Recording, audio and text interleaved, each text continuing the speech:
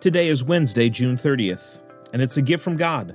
So take a deep breath now and give Him thanks for life. Mark 9:24. I believe, help my unbelief. Mark 9 is the most real, authentic, and moving encounter that anybody has with Jesus in all of the Gospels. At least that's my opinion. Here we have a father who has a son that is demonically possessed.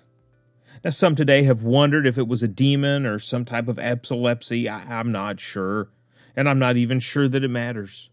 Because as a father, you want your child to be well. It doesn't matter what the disease is called. Let's just get it cured. Now, this particular father had watched helplessly as his son suffered from this terrible affliction. He witnessed his son fall to the ground, injuring himself, foaming at the mouth, grinding, maybe even wearing down or breaking his own teeth. The other Gospels record that this evil spirit throws the boy into water or fire in an attempt to torture or kill this child. I'm sure that in sheer desperation, this father had tried everything to cure his son of this. He'd probably taken him to doctors. He probably had attended faith healing seminars. He's probably carted this boy all around the country to see every kind of specialist, and they've gladly taken his money but left his son in the same condition. Now here, in a last-ditch effort, he takes his son to see Jesus. But when he gets there, he can only find the disciples. Now, the disciples have some experience with healing and casting out demons, and so they give it a shot. But nothing. You can imagine the disappointment. This man has now guided, guarded, and probably even carried his son to this place to meet Jesus. He's sweaty, tired, worn out from the journey. And now he sees a dead end and imagines turning back around to head home with his son in the same condition and a fresh load of disappointment. The father starts to give the disciples a piece of his mind when Jesus shows up. I imagine that there's a fair amount of frustration in the father's voice as he tells his story of being let down one more time by yet another faith healer, another would-be Messiah. But it doesn't seem that he's completely lost all hope.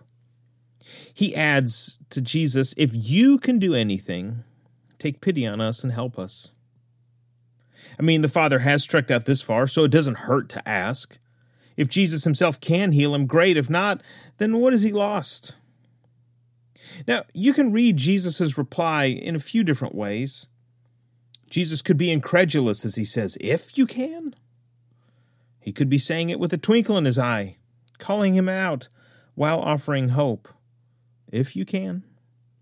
Or he might be that Jesus is compassionate, understanding, repeating back what he's heard so that the Father knows that he's heard and that his hopelessness is noted.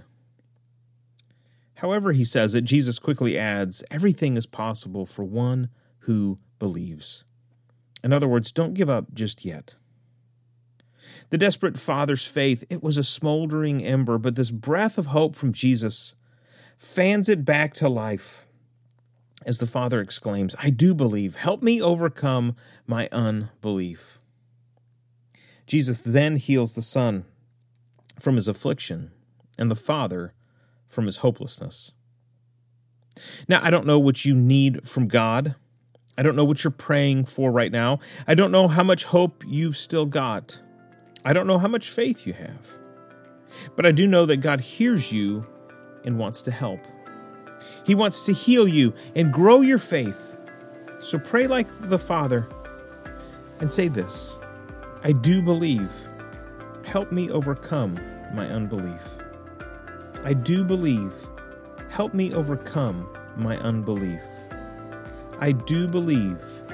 Help me overcome my unbelief.